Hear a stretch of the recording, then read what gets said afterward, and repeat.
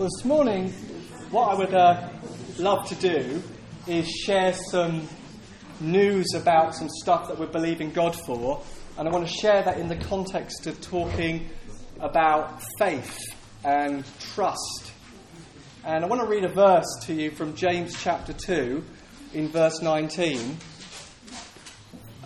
And James says this in chapter 2 and verse 19. You believe that God is one, you do well. Even the demons believe and shudder. Do you want to be shown, you foolish person, that faith apart from works is useless? So I want to talk really about the difference between believing something and having faith about something. And I want to start with the definition that faith is an external response of obedience to what you believe and trust about Jesus. So I want to explore that belief is that internal conviction, I believe something. And then faith is an external action, activity in response to what you believe. And I believe both are necessary. You want to believe, and believing leads to action. And so James is saying it's possible to believe something is true, but according to that definition, have no faith. So he's saying that the demons actually believe. The demons actually have really, really correct doctrine. That they believe that God is one. They have an intellectual grasp and understanding of the Trinity. They have right beliefs. And their right beliefs actually cause them to shudder, tremble, quake, convulse, quaver in front of God, but have no faith-filled response of love towards God. So Paul says in Galatians that faith works through love. That faith manifests itself with an external response of action. Another way of saying it is that faith and activity go hand in glove. They fit together perfectly. James goes on to say later on in that same chapter that faith without works is like a body without the spirit. It's dead. So I want to talk about that there's believing, and there's believing that leads to faith-filled action. That how we journey in the Christian life is actually how we begun in it. That if you're a believer this morning, it's because you either heard good news about Jesus and his life, his death and his resurrection, and you heard a friend tell you. Most people hear because a friend tells them about Jesus. You might have heard good news. You went to a big rally or a big J. John meeting. There was one last year in the Arsenal Stadium. You heard good news. Sometimes people hear good news. They put the God channel on, they hear good news. Sometimes people hear good news direct from Jesus. They get a dream, and then they have to find a believer to explain the dream to them unless there's more explanation in the dream. We start our Christian life by God working on us. He does something powerful in us. It can be described as when Jesus stood outside of Lazarus' tomb and Jesus said, "Come forth, Lazarus." The word of God brought resurrection to a dead corpse. And then there's the funny moment when Lazarus waddles out in his grave clothes and someone has to unwrap him because he can hardly walk. That's what happened if you're a believer. You heard something. You heard good news. You heard that you were lost, but that God has found you. You heard that you were locked into your sins, and then you heard about a Saviour, Jesus, who died for you to set you free from your sins. You heard about someone who paid the price for you. You heard good news about eternity, about love, about God, about adoption, about reconciliation, about friendship, about forgiveness and a fresh start, new mind, new nature, being born again. You heard something. And then you were worked upon by God, who gave you the gift of believing. You went from, who are these crazy people who believe in God, to being one of the crazy people. Because God met with you and gave you resurrection, new birth, new life, fresh start. And we start our new life in Christ as this gift of believing, this gift of faith that causes us to respond to Him in external action. Amen. Which that's that moment of repentance. I'm changing my mind about you. I want to follow you. I want to obey you. I want to give myself to you. And this moment of I'm believing and I've got this external response. It might have been you prayed a prayer.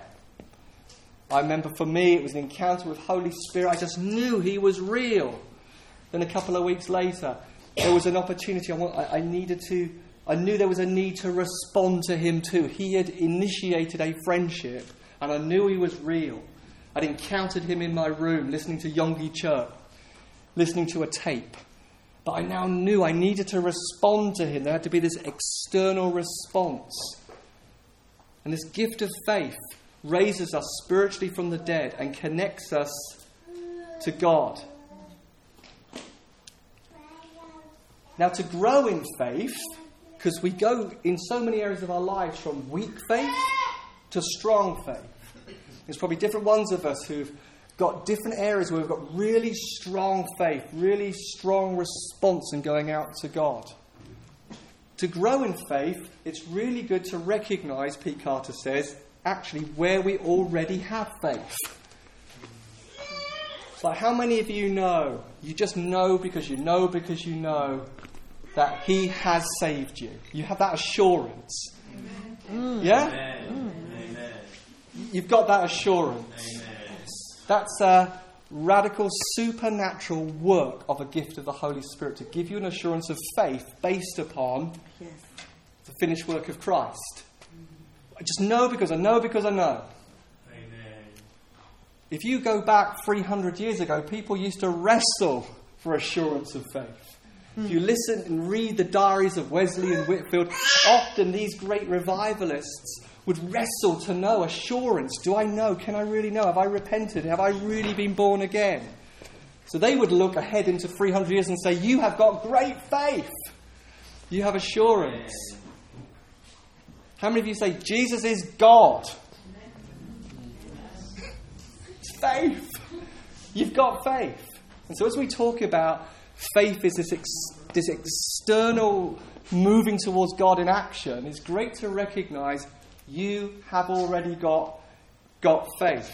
And Jesus says you only need faith the size of a mustard seed to say to this mountain move. So we've already got mountain moving faith, which is really good to know right at the outset. So we have assurance. We know that Jesus is God. We know that the gifts of the Spirit are real.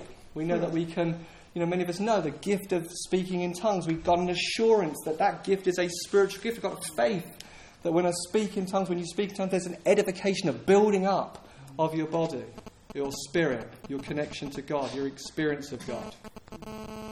So what I want to say is, just like when we're born again, a huge aspect of walking in prophetic promises happens in very much the same way as when we first come to Christ.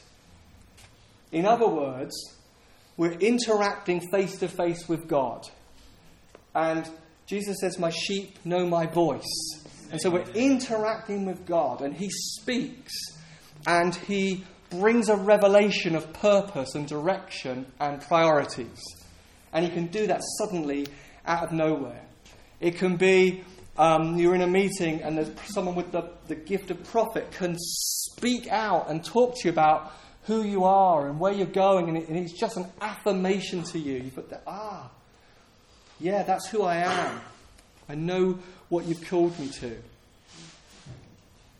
Or it can be you're reading the Bible and a verse just out of nowhere just jumps out. Amen. Sometimes not even in context. It's good to read the Bible in context, but sometimes he speaks out of something, he just arrests your attention. Sometimes he's spoken to me in cinemas and watching movies, and he's suddenly got my attention about a priority. And so we get worked upon, very much the same way that we got worked upon in salvation. He works upon us in our relationship, both individually and corporately. So it's like he gives us eyes to see, or it's like he puts glasses on us and we see what's currently invisible. We see possibilities that were previously invisible to us and we weren't even aware of.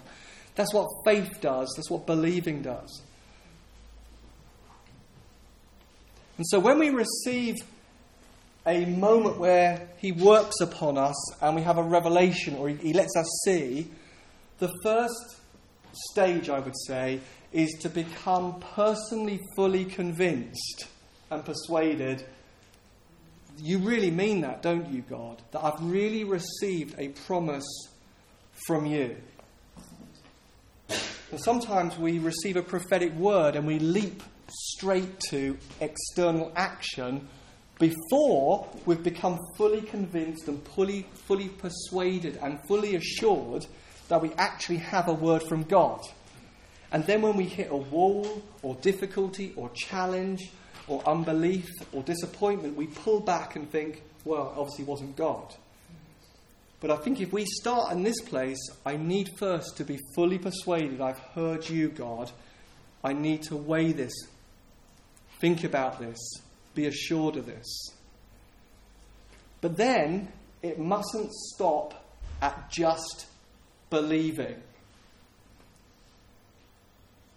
So, for example, Joshua is given a promise. Everywhere you step, I'll give you. Meditate on the book of the Lord. Get this believing right. Get this assurance right. Think about it. Don't be frightened. Don't be discouraged. But everywhere you step, Joshua, I'm going to give you. If Joshua just remains in the place of believing, if he just remains in the place where people might say, Joshua, what do you believe? Well, I believe that God's going to give us every place where we step. People might be beginning to say, well, show me that you believe through your action, Joshua. Show me that you believe that you will have every place by some action. It couldn't just be an internal sense of, yes, I believe. It had to be worked out in practice. He had to go out and take it.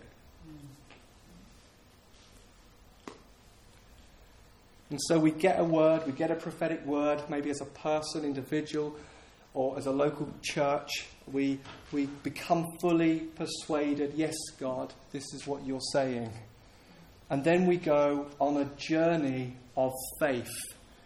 And at the beginning of that journey, we might start off with really, really, really, really weak faith. And that's okay. Because we gain ground to see our faith go from weak faith to strong faith through the process of obedient action, because we trust him and we step out into it, even if the stepping out looks tiny and like a baby step. Yes. Confidence, expectation, anticipation grow through stepping out and meeting God and finding God provide. Because faith is being assured of what you hope for and you don't see. Sometimes we can find ourselves saying, I believe. Now bring me circumstances that will enable me to outwork and step into this. But faith steps out into the unknown without seeing, purely on the basis that he said, and that I'm assured and convinced and persuaded that he said it. So stepping out is going out to meet God. I'm going to step out and meet you and meet your provision and see what you might do as I step out and meet you. That's how faith makes what's currently invisible visible. It's believing that gets expression. I love what Joaquin says, who used to lead the healing roofs in Bethel. He said that God is pleased when we simply say to a person who is sick, "Excuse me. What happened to you? What happened to your leg? Why are you in a leg boot? Why you got bolts in your leg? Why are you limping?" When we say, "Excuse me," we are in that moment, by faith, making what is currently invisible, Jesus the healer, visible. In that moment, it's a moment of great faith. See, we can believe that Jesus is the healer, the provider, has all wisdom, is the Saviour, but it becomes manifest in the faith-filled expression in response of what we believe is true. "Excuse me, what happened to your leg?" And one of the things I've grown in is not to jump from "excuse me" to "can I just pray for your leg?" Because I wanted to get it over with so fast. Terrified. I've said "excuse me", I just want to get this prayer bit over so I can run off. Just to pause and say, what happened? And it's amazing how many people want to tell you the story of what happened. One guy says, "I'm in my car on the motorway, got hit while I was in my car and I've shattered my leg." Then you can say, "I believe in Jesus, the healer. Can I pray for your leg? Can I pray for bones to mend?" It happens in the moment of "excuse me." And even if they turn around and say, "No, thank you," they can look in your eyes and know you mean it. And I love what Joaquin says. They look in your eyes and they are in the presence of someone who believes that Jesus is the healer and can heal today, even if they turn around and say, "No, thank you." So every day then becomes an opportunity to go from weak faith to stronger faith. Amen. And God loves the process he takes us on. In the same way we as parents love the process that a baby does, that thing where they first are able to turn over. You know, that moment they're on their back and they can somehow they turn themselves, and you know, well, they're going to crawl. And then there's other stages. They can stand and hold themselves up, and then they do that waddling, and there's 2 or 3 steps. We celebrate every single part of the process of this little person learning how to stand and do what mum and dad do. Wow, I can do what mum and dad do. I'm a biped too. I love what Wendy Backlund says. You know, if a child is unable to walk, they don't say, I just haven't got the gift of walking. Or I've only had the gift of walking, but God's limited me. I'm a crawler. I'll never be able to walk. When she says, no, actually, we look at our Father and say, no, I'm being transformed to do what Father does. Father raises the dead. Father speaks life to dead places. Father speaks to dry bones and they come alive.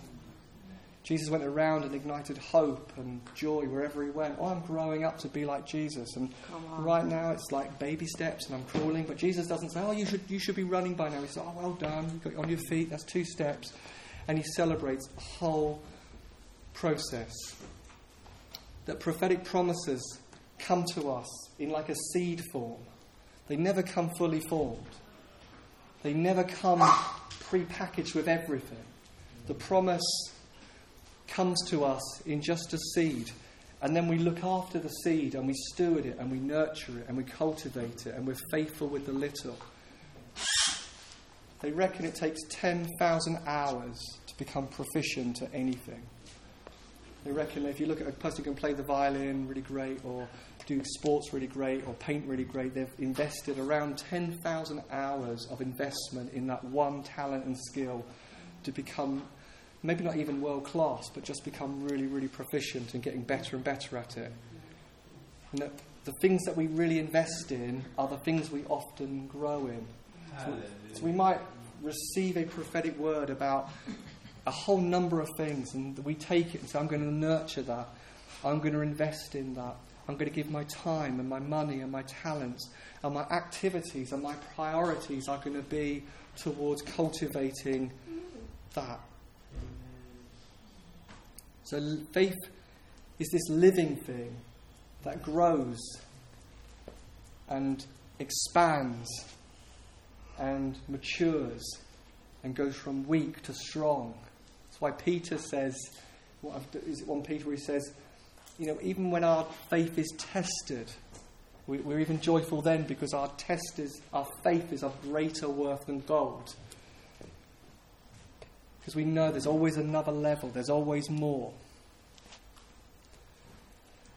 So as a local church, we carry some big promises about a lot of different things. And I want to focus just really briefly on just one promise that we've had prophetically spoken over us individually or as a body multiple times from multiple people.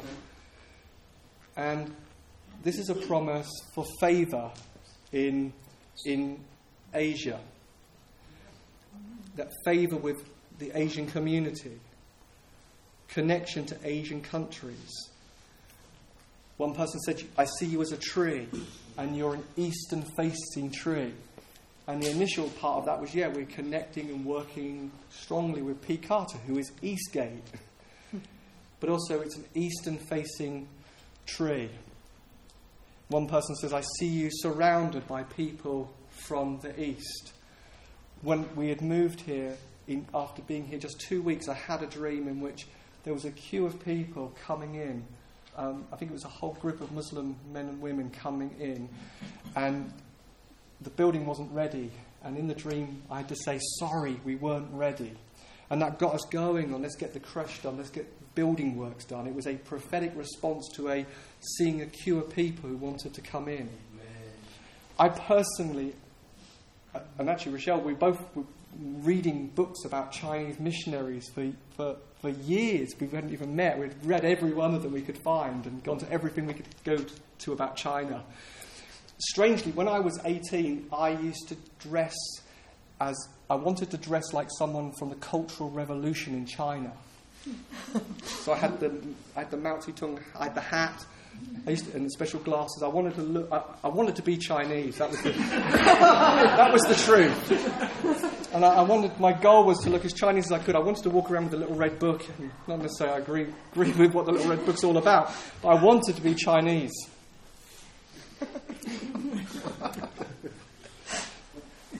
It's good to read about Japan. Yeah, I absolutely love.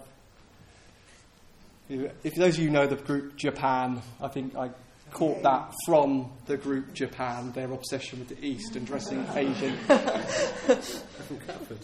Yeah, they're from East London. I'm almost home. So I had this love with Eastern culture and musicians and films. And so it's interesting that God speaks to you and speaks to us and speaks to the community about the things we love.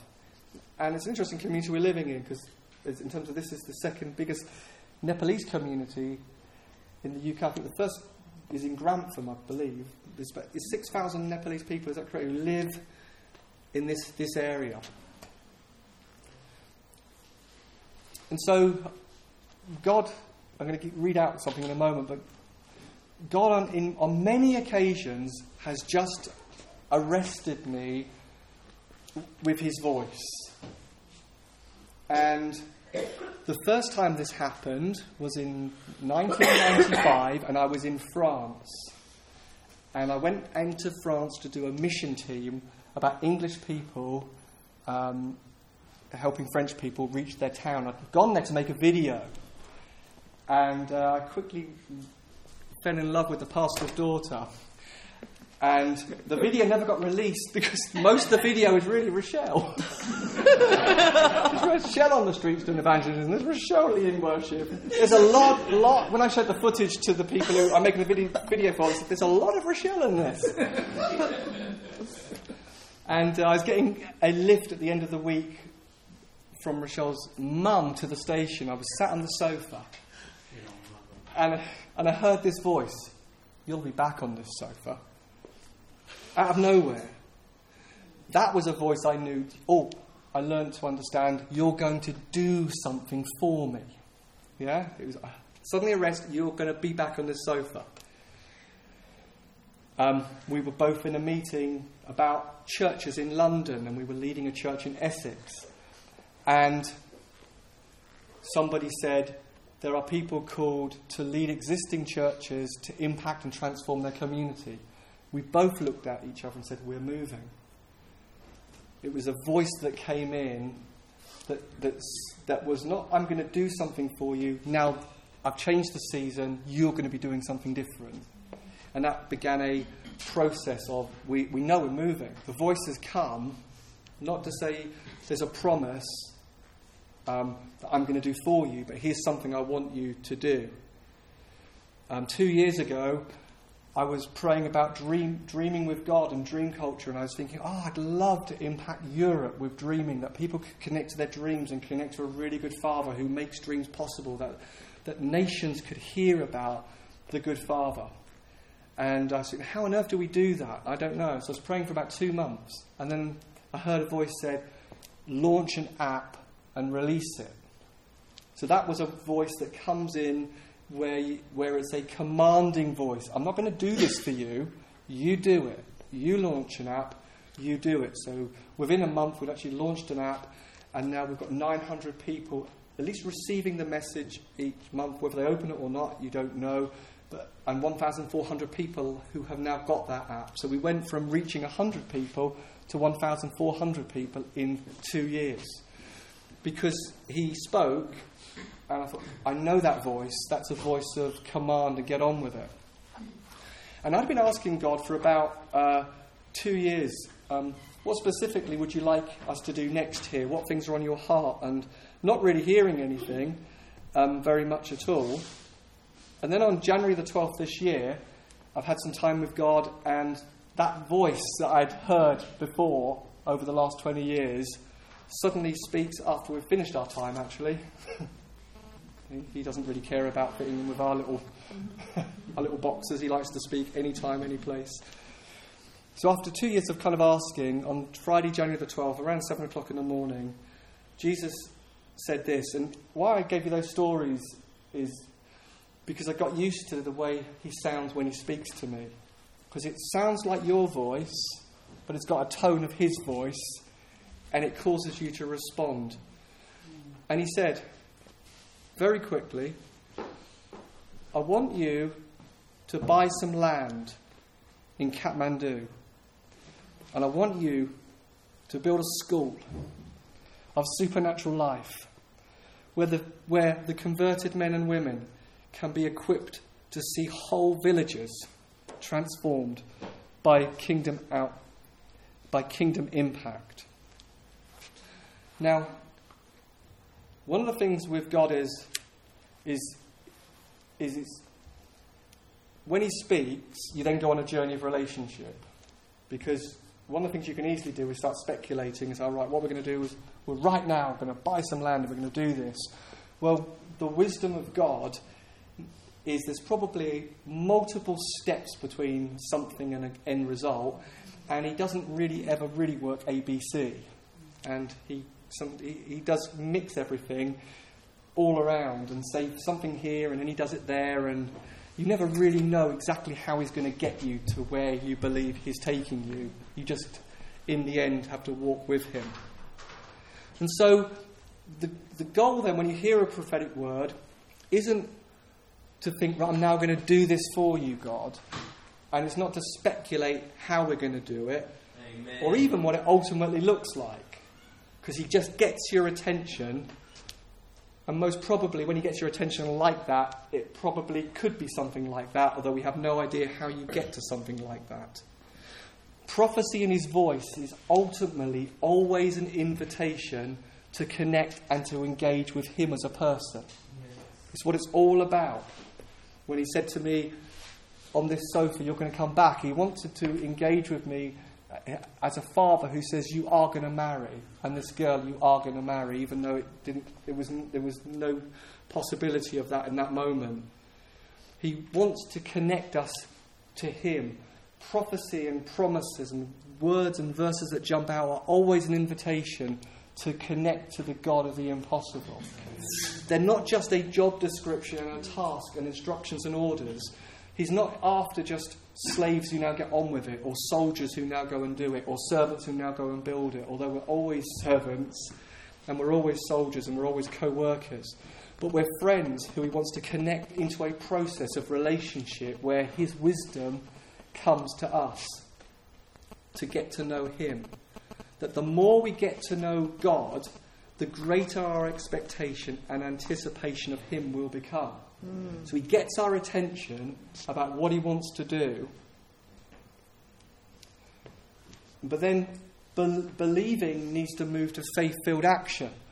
So interestingly, after that January the 12th moment, a lady walked into the building and just shouted, "Anybody here?" And she said, I'm working with a group of 50 Nepalese men and women doing an art club for them. Wow. 2 or 3 weeks later, guy knocks on the door and says, "Can we rent the building to do stretch exercises for between 60 and 80 Nepalese Gurkha men and women?" Interestingly, the first day they arrived, they were all queued outside the building to come in. And I thought, that's that dream. It wasn't Muslim men and women. That's what I anticipated and expected. But actually it was a whole load of Gurkha men and women who were queuing to come in to do stretch exercising. Wow. So you see and you know in part. And John actually's been up to the Slade. There's a whole group of Nepalese men and women who are learning English as a second language. So there's these things that confirm. John and Hector had started a group in their house that had grown out of their house and gone into a room here. And we're then thinking, a step could be, let's do something on a Sunday afternoon, give a better space, and to see how many people then can be connected, one by one, person by person. So the belief is, wow, that January the 12th, there wasn't cheese. And I wasn't tired. That was your voice. You've confirmed it. You mean it. Now we can take some steps. Yeah, we're renting to this group. And John and Hector are doing a great job with their family of creating a space on a Sunday afternoon. What else could we do right now? Yeah. We could do a Nepalese Sunday. We could create a space where we celebrate the nation of Nepal and celebrate that culture, and we could do a mix of singing in English and translation and declarations that are translated and speaking in Nepalese and translated. We could do that, and we could begin to put a stake in the ground, a prophetic stake that just says, we believe you, God, that you are leading us to partner with you to see something beautiful impact that city, that we're believing you for whole villages who are going to connect with intimacy and identity with you, and whole groups of men and women who are going to be free of idols and free to connect with the love and goodness of the Father. And they are going to, in turn, come into their calling and destiny to transform maybe in a whole city of coming. And it starts as these baby steps. And heaven says, well done, John and Hector, for starting that group in your house. Well done for doing it 9 until 11 at night. Well done for taking your faith and creating a space where people who are working so hard could only get there between 9 and 11 at night. You've invested. It's always in a seed form. And now as a community we say, let's do this on November the 4th, Nepalese Sunday, as a prophetic stake. God, we're believing you for something there. We have no idea how we're going to get there. No idea, but we're going to take the next step, and let you take us by the hand and lead us there. See, faith in the nature of God is what ultimately liberates us from captivity to fear and captivity to disappointment and captivity to control and captivity to manipulation. Everything gets unlocked through trusting and believing. It's the thing when we trust him where we're in a meeting, we think, I don't have to defend myself. Amen. It can be the moment when you button your lip and don't say a word. That can be great faith. Because you believe in a God who vindicates and speaks on your behalf. So you think, I don't even need to speak. Because he's going to vindicate me. Sometimes it can be courageous and bold conversation where you say, I believe I know who I am. And so I'm going to speak about what I need. It can be silence. It can be speaking. It can be a whole range of things. So faith is an external, loving action made in response and obedience to what you believe and trust about Jesus. It's saying, I don't want it just to be a belief. I want to see it manifest as an action, as an activity, as an investment, as some steps. Well, I'd love